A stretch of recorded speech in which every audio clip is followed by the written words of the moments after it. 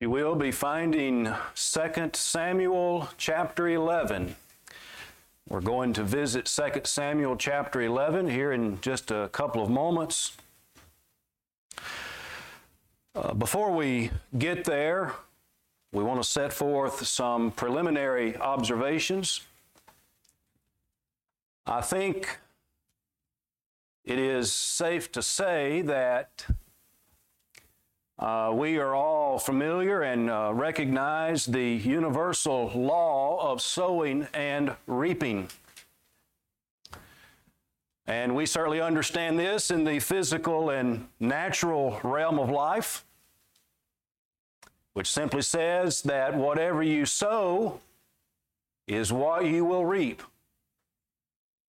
So if you plant a watermelon seed, what will you get? Corn? No, you're going to get watermelon. Oftentimes we fail to appreciate this universal law of sowing and reaping in the spiritual and moral realm of life. The Apostle Paul would put it like this in Galatians chapter 6, verses 7 and 8. He said, "Don't be deceived. God is not mocked. For whatever a man sows, that he will also reap." Now listen to this.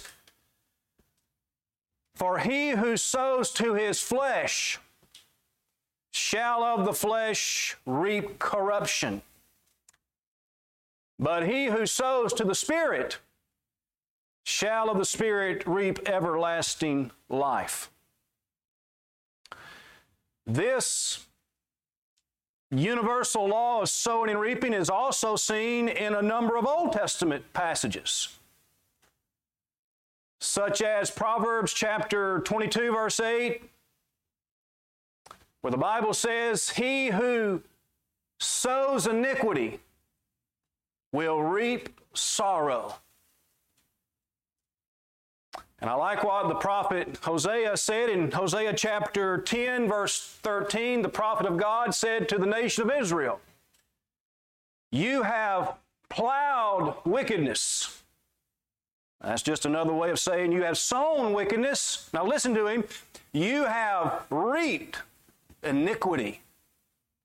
You have eaten the fruit of lies because you trusted in your own way."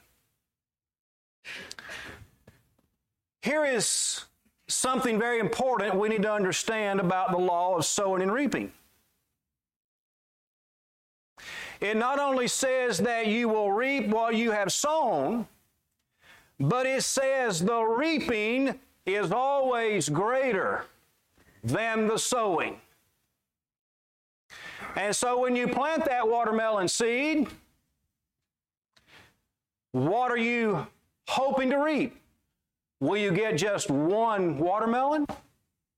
Well, all things being equal, on that one watermelon vine, you might have several watermelons that each of them contains hundreds of seeds. Did you know that is likewise true in the spiritual and moral realm of life? The reaping can very often be greater than the sowing. And we see this reflected in the lives of so many people today. One moment of pleasure, and you might have to suffer a lifetime of consequences. I tell you this, the universal law of sowing and reaping is perhaps nowhere better manifested in the Scriptures than in the life of David. Now, it's certainly seen in other Bible characters, but the choices that David made illustrate for us very vividly the great power of sin. And so I invited your attention to 2 Samuel chapter 11. We're going to read about some choices that David made, and I'm sure that all of us are familiar with this account.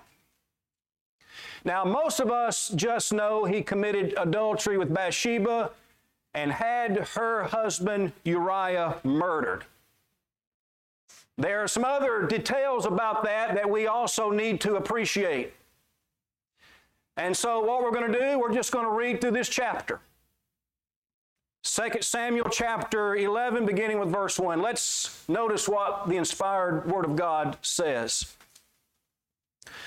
It says, "It happened in the spring of the year, at the time when kings go out to battle, that David sent Joab and his servants with him and all Israel, and they destroyed the people of Ammon and besieged Rabbah, but David remained at Jerusalem. Then it happened," verse 2 says, "one evening that David arose from his bed and walked on the roof of the king's house.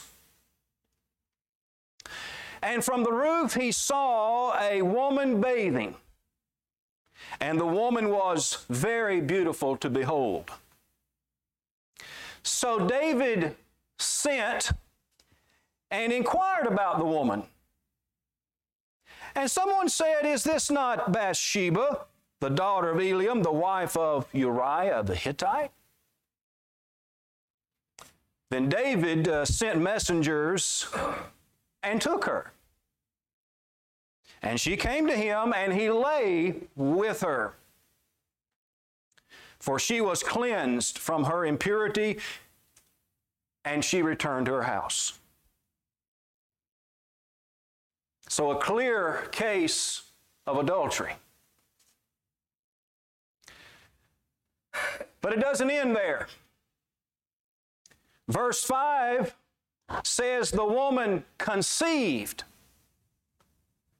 So she sent and told David and said, "I am with child." Uh-oh, David, what are you going to do now?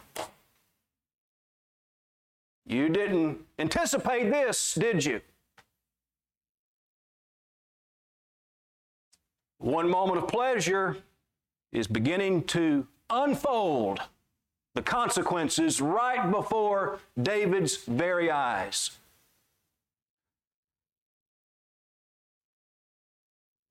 David comes up with a plan.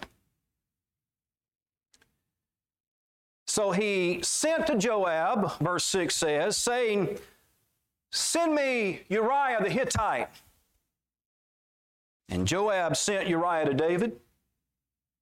When Uriah had come to him, David asked Joab how Joab was doing and how the people were doing and how the war prospered. And so, they're just having a nice, friendly conversation here about life and about the war. How are your fellow soldiers doing? How is the war going? Tell me about things out on the battlefield. And then David said to Uriah there in verse 8, "You go down to your house and wash your feet." So Uriah departed from the king's house, and a gift of food from the king followed him. Well, David is really buttering up Uriah. "Uriah, I so appreciate you. I'm not going to send you back out onto the battlefield. You just go on to your house, take a bath, and here's some good food." David had ulterior motive, didn't he? Now, we can read between the lines as to why he wanted Uriah to go back home. And actually, Uriah mentions that later on in this context. But let's just go on in the context here and see what it further says. Verse 9 begins with the word "but." Uh-oh. That big "but" just gets in the way, and it's getting in the way of David's plan. But Uriah, now listen to this, he slept at the door of the king's house with all the servants of his Lord and did not go down to his house. Well, there's already a great big kink in David's scheme, is there not? It's not going to plan, or according to plan. So when they told David, verse 10 says, when they told David about this, saying, Uriah did not go down to his house. David said to Uriah, did you not come from a journey? Why did you not go down to your house? Now, I want you to listen to Uriah's response. This is an amazing response, and it shows you how honorable of a man Uriah was. Uriah said to David, the ark, that is the Ark of the Covenant, and Israel and Judah are dwelling in tents. And my Lord Joab and the servants of my Lord are encamped in the open fields. Shall I then go to my house to eat and drink and to lie with my wife? As you live and as your soul lives, I will not do this thing. I mean, here are my brethren. I mean, they're out there on the battlefield, in the open field. They're sleeping in these probably nasty tents, all scummy and dirty. You know, I mean, you've got to give it to Uriah. He's an honorable man. I'm not going to go do this. I'm one of them. Well, we've got a real problem. Well, what is David going to do next? You know, David has had every opportunity to make things right, to come clean, confess his sins, repent of his sins. But no, he keeps digging the hole deeper and deeper and deeper. And so let's just take a look at what David does next. David said to Uriah, wait here today also, and tomorrow I will let you depart. So Uriah remained in Jerusalem that day and the next. Now when David called him, he ate and drank before him, and he made him drunk. And at evening he went out to lie on his bed with the servants of his Lord. But listen, he did not do what? Go down to his house. Getting him drunk didn't even do the trick. In the morning it happened that David wrote a letter to Joab and sent it by the hand of Uriah. So David writes this letter. Uriah does not know the contents of that letter, but he was to give it to Joab. And so he wrote in the letter saying, here's what this letter says. Set Uriah in the forefront of the, New King James says, the hottest battle. I have a footnote in my Bible that says on this word hottest, fiercest. But that's not all. Listen to what else this letter says. And retreat from him. Pull back from him. Get away from him. So you put him in the hottest, fiercest battle, and then you draw back. That's about as low down as you can get. Why? That he may be struck down and die. So it was, verse 16, so it was while Joab besieged the city that he assigned Uriah to a place where he knew there were valiant men. Then the men of the city came out and fought with Joab, and some of the people of the servants of David fell. Now here it is. And Uriah the Hittite died also.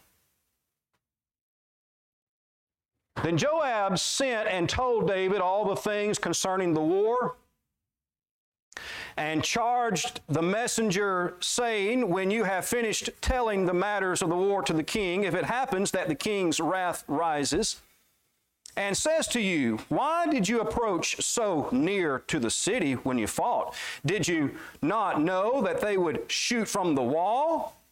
Who struck Abimelech, the son of Jerubbesheth? Was it not a woman who cast a piece of a millstone on him from the wall, so that he died in Thebez. Why did you go near the wall? Then you shall say, your servant Uriah the Hittite is dead also. Verse 22, so the messenger went and came and told David all that Joab had sent by him. And the messenger said to David, surely the men prevailed against us and came out to us in the field. Then we drove them back as far as the entrance of the gate. The archers shot from the wall at your servants, and some of the king's servants are dead, and your servant Uriah the Hittite is dead also. Now listen to David's incredible calloused response. Verse 25. David said to the messenger, thus you shall say to Joab, do not let this thing displease you, for the sword devours one as well as another. Strengthen your attack against the city and overthrow it. So encourage him. What was David saying? You know, that's just a part of war. Uriah was at the wrong place at the wrong time. I mean, it could happen to anybody. That's the risk you take when you go to war. That's David's response, essentially. Wrong place, wrong time. The sword devours one as well as another.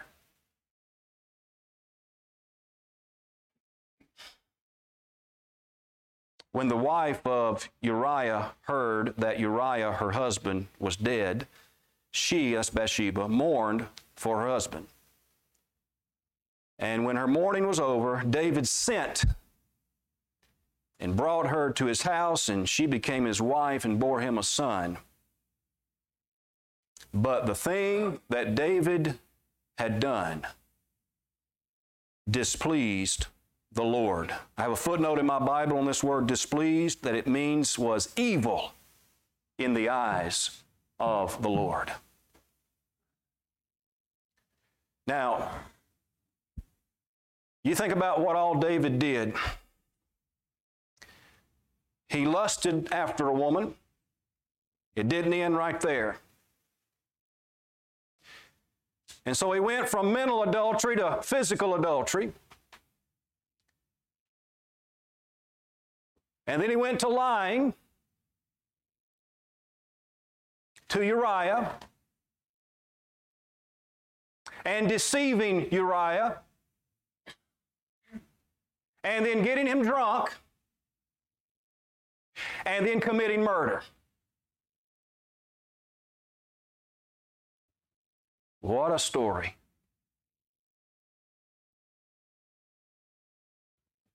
The story continues into chapter 12. Verse 1 says, then the Lord sent Nathan to David. And he came to him and said to him, there were two men. Now I want you to listen to this story that Nathan tells David. It is powerful. There were two men in one city, one rich and the other poor.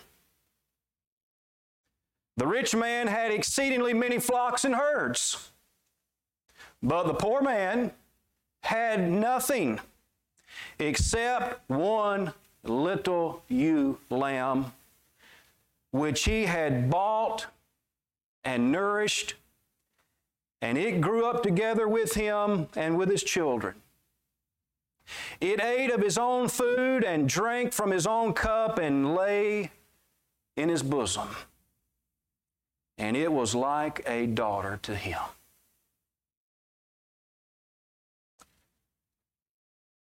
Verse 4 says, and a traveler came to the rich man, who refused to take from his own flock and from his own herd to prepare one for the wayfaring man who had come to him. But he took, now listen, he took the poor man's lamb and prepared it for the man who had come to him. Now here's David listening to this story, and look at David's response here in verse 5. So David's anger was greatly aroused against the man. And he said to Nathan, as the Lord lives, the man who has done this thing shall surely die. And he said this in verse 6, and he shall restore, how many times? Fourfold for the lamb.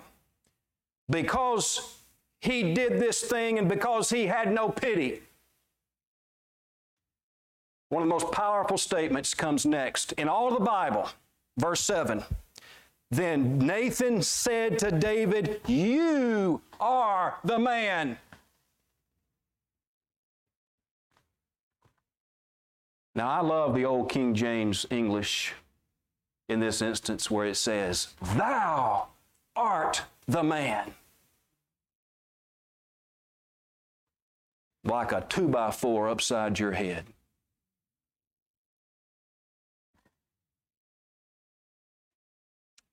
Thus says the Lord God of Israel, I anointed you king over Israel, and I delivered you from the hand of Saul. I gave you your master's house and your master's wives into your keeping, and gave you the house of Israel and Judah. And if that had been too little, I also would have given you much more. What was God saying through Nathan to David? God was saying, I have blessed you immensely. I have given you everything. The entire kingdom of Israel and Judah to be king over. You had everything, David. I gave you everything. But he says in verse 9, why have you despised the commandment of the Lord to do evil in his sight? You have killed Uriah the Hittite with a sword. You have taken his wife to be your wife, and have killed him with the sword of the people of Ammon. You know what God says to David? You murdered Uriah. It's not just a matter of going to war and being at the wrong place at the wrong time, as you surmise. Your actions led to his murder, to his killing. Verse 10, mark this. Now, therefore, in other words, because David has done these things, therefore, the sword shall never depart from your house, because you have despised me, and have taken the wife of Uriah the Hittite to be your wife. Thus says the Lord, behold, I will raise up adversity against you and your own house, and I will take your wives before your eyes and give them to your neighbor, and he shall lie with your wives in the sight of this sun. For you did it secretly, but I will do this thing before all Israel, before the sun. And then verse 13. So David said to Nathan, I have sinned against the Lord. And Nathan said to David, the Lord also has put away your sin. You shall not die. However, because by this deed you have given great occasion to the enemies of the Lord to blaspheme. Oh, that's something we've got to remember every day. The choices that we make are being observed by an unbelieving world. What do they see? Do we do things that would cause them to blaspheme the body of Christ? The child also who is born to you shall surely die. And then Nathan departed to his house. All right, now just get these and just file these things away. Write them down if you're accustomed to taking notes. You go back to verse 10 here of chapter 12. And what did God say through Nathan to David? The sword shall never depart from your house. That was part of the reaping that David would experience because of what he had sown. You look there at verses 11 and 12 once again. David's own wives would be taken from him publicly. But I just want you to notice something here in verse 10 that is said, that God said to David. You have despised me. You, David, have despised me, God. Now wait just a minute. How did David sin against God? Well, we certainly know that he sinned against Bathsheba. And we know that he sinned against Uriah. He sinned against himself. And really, if you want to keep on drawing it out, he sinned against all Israel. But God said, you have despised me.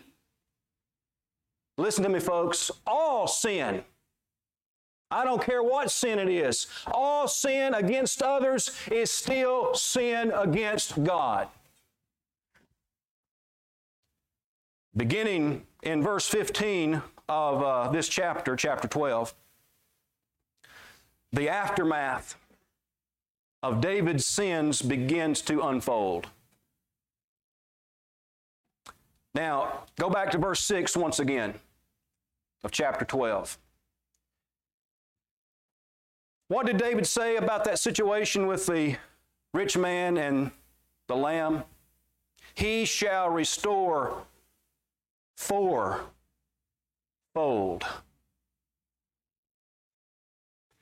David didn't realize it at the time, but in a very real prophetic way, he had just pronounced the consequences that would come upon his own house, because it was 4 deaths that came to David's house as a consequence of his sinful choices and his sinful actions. Here's something we need to understand, especially those who may be new Christians. There is a difference a huge difference, as a matter of fact, between forgiveness and consequences. I know from what else the Bible says about David, especially when we get over to Acts 13, I can't remember the exact verse, he's called a man after God's own heart. I mean, you read something like this, and how in the world can he be called a man after God's own heart? That's just, it's hard for us to comprehend that, right? After all that he did. Did God forgive David? Without a doubt. Let me ask you this, did he still have to suffer the consequences of his sins?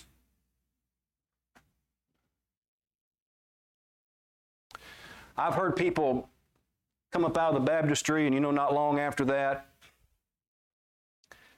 and they had the misconception that all their problems and consequences and things were just going to go away.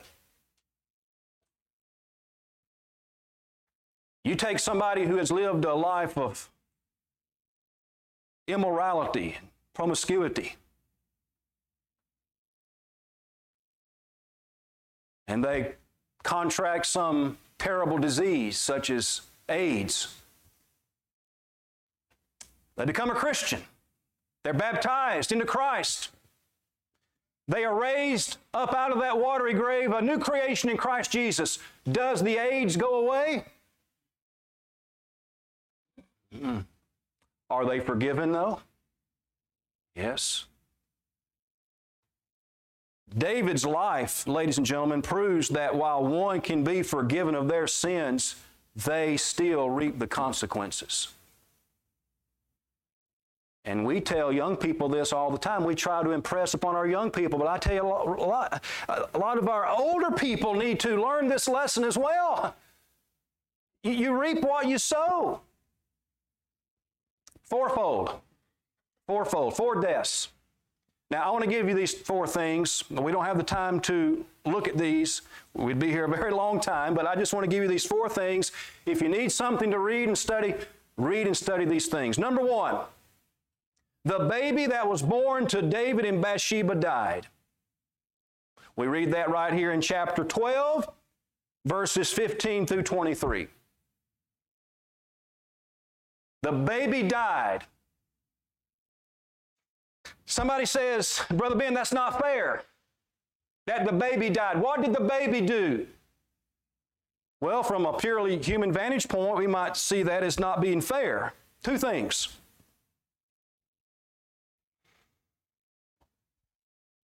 If David had never committed adultery with Bathsheba, would she have ever conceived and bore that child? No. But here's the second thing.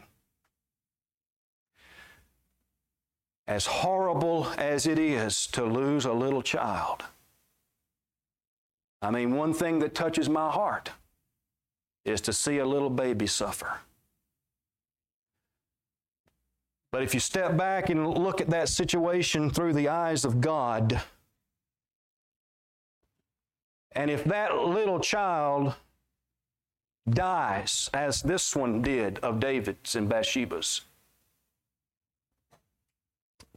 because that child is so innocent and pure, do you know where that child's soul will live forever? In the very presence of God. Hard to deal with? Yes, from a human vantage point. I mean, it just destroys us almost from a human vantage point. But when we look at it from the eyes of God, God, the great creator of human life, we can be reunited with that child in heaven. And the soul of that child in the very presence of God for all eternity. Second, David's son Amnon was killed by Absalom for having raped his sister Tamar. We find that in the very next chapter here in 2 Samuel chapter 13. Number 3, David's son Absalom died in rebellion against David. David's own son rose up in rebellion against him. And Absalom to David was his pride and joy. And I just encourage you to read chapter 18 of 2 Samuel, especially verse 13, where David held Absalom in his arms. "O Absalom, Absalom, my son Absalom, would I had died for you, O Absalom, my son." Number 4, David's son Adonijah was killed way later over in 1 Kings chapter 2, verses 24 and 25. It has been said that sin will take you farther than you want to go. And it will keep you longer than you want to stay. And it will cost you more than you want to pay. And I ask you this, if David could somehow have looked down the stream of time, into the future to see the horrific consequences of his actions, would he have ever done what he did?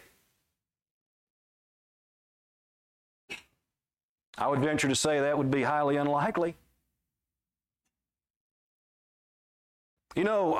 Folks, we don't have to look into the future to know the consequences of sin for 2 reasons. Number 1 is personal observation. Just look around you at people's lives. You can go up and down any street in any town in America and just go into people's homes and see how they're living in sin and degradation and immorality, and just look at the consequences that they are having to bear, not only themselves, but in the lives of their own children. Just look around you. The consequences of sin are everywhere, but the sad thing is, what do people still do? They still want to live that way. But reason number 2 is because of this book right here. God has laid out the consequences from Genesis to Revelation of sin. We just read about David, didn't we? We're going to learn from that. You know, the devil doesn't want to show you the consequences, does he? He doesn't want you to see those consequences. Either that, or he wants you to believe somehow the consequences will not be all that bad, or he convinces us that the pleasure is worth the consequences. Somebody says, pleasure? What do you mean pleasure? Sin is pleasurable. If sin was not pleasurable, people wouldn't do it. Of course, sin is pleasurable. Hebrews 11:25, what does it say? The pleasures of sin are for a season or a time. Because when the pleasure wears off and goes away, the pain and the heartache and the consequences and the reaping set in. I just want you to consider the tragic consequences of a young Christian man. He allowed himself to be influenced by his peers to drink with them. And he was having a great time drinking and partying, and he became intoxicated. And he decided to get in his 2-ton automobile and drive home. But yet on his way home, he hit another car head on, killing the other driver. That actually happened out here on Interstate 44 a few months ago. The same thing. But this young Christian, he was paralyzed and confined to a wheelchair for life and spent a few years in prison. Oh yes, he repented of his sin. And if his repentance was sincere and biblical, he was forgiven by God. But I tell you this, folks, the horror of that night was never forgotten.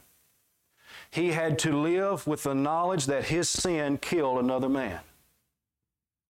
And his wheelchair that he was confined to was a constant reminder of the power of sin. And I tell you what, that man's wife, he left behind, and their young child never knew their father's love. But they knew something. They knew the pain caused by one young man's sin. And no matter how badly everyone involved in that tragedy might wish to change it, to undo what had been done, you see, folks, it cannot ever be changed. It cannot ever be undone. Sin costs dearly. And the devil only wants you to see the pleasure and the good time. Sin is like a credit card, you know. You enjoy now, you pay later. That's the way it goes, isn't it? I want you to listen to what I'm going to say, especially you young people. You are free to make whatever choices you want in life. You have volition, you have free will, and so you can make whatever choices you want in life, either good or bad, right or wrong, morally immoral. And so while you are free to make whatever choices you want, you are never free from the consequences of those choices. And David's consequences was a constant reminder of the sins he committed. David penned many of the Psalms, as you are aware. there are several of those psalms that we call the penitential psalms of David, where David seeks out God's forgiveness for his sins. The most well-known penitential psalm is Psalm 51. And we see there David's prayer for cleansing, where he pours out his heart to God. You ought to read that chapter and study it. Psalm 51. But here's what David said in Psalm 51 in verse 3, verse that was read earlier. He said, I acknowledge my transgressions, but listen to what he says next. And my sin is always before me. Always before me. Why does God warn us so much about sin? Why does he do that? Does he not want us to enjoy life? Or, some people say, your God, he just takes away all your fun. From Genesis to Revelation, we have do's and don'ts, don't we? A lot of people ridicule those do's and don'ts. Those do's and don'ts are very important. They are essential. Why did God give those do's and don'ts? Because he loves us, and he does not want us hurt by what sin can do. Do we understand that? Whatever sins I have committed, here's the good news. That there's something more powerful than sin. As powerful as sin is, there's something more powerful. And although I may have to deal with a lifetime of consequences, here's the good news, I can be forgiven. I can be cleansed by the blood of Jesus Christ. I can have the hope of heaven. Again, going back to Psalm 51, verse 2. Listen to what David said here. Psalm 51, verse 2. Wash me thoroughly from my iniquity and cleanse me from my sin. Another penitential psalm of David is Psalm 32. And here is what David said there in verse number 1. Psalm 32, verse 1. David said, "Blessed is he whose transgression is forgiven, whose sin is covered."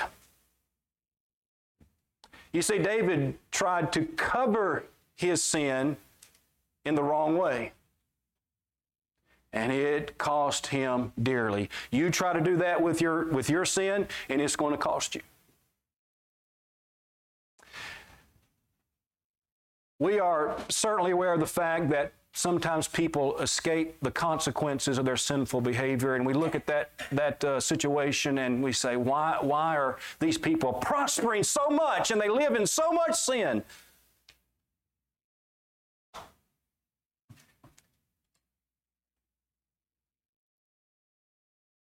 We fail to remember that there's an ultimate consequence coming. No one will escape. There's a judgment day coming. And those who have lived in sin and lived in wickedness and ungodliness cannot go to heaven.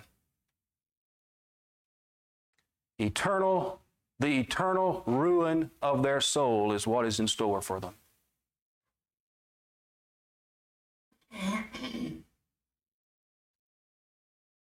But you hear me well, dear brethren, there is no sin that is beyond the reach of the blood of Christ. Somebody says, "Preacher, you just don't know what I've done. I'm telling you, I've done things so horrible. God cannot forgive me." There are people who think like that. You may think like that. I'm going to tell you what, if David can be forgiven, so can you. If those people who murdered the innocent Lamb of God can be forgiven, so can you. You see, the devil wants you to believe you cannot be forgiven. But there is no sin that is beyond the reach of the blood of Jesus Christ. But I hope and pray and trust that we appreciate from the account of David the great power of sin, the consequences of sin. If you have sin in your life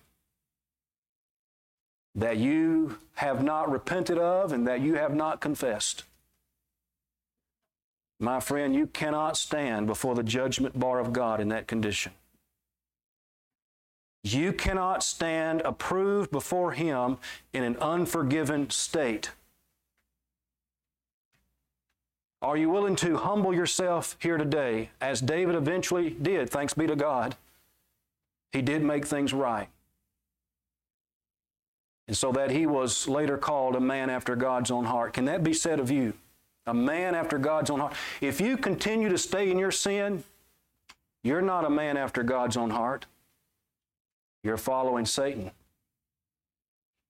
But you have this opportunity here this afternoon to repent of your sins. If you need to come forward in a public way, we will pray with you. We will pray for you because we love you.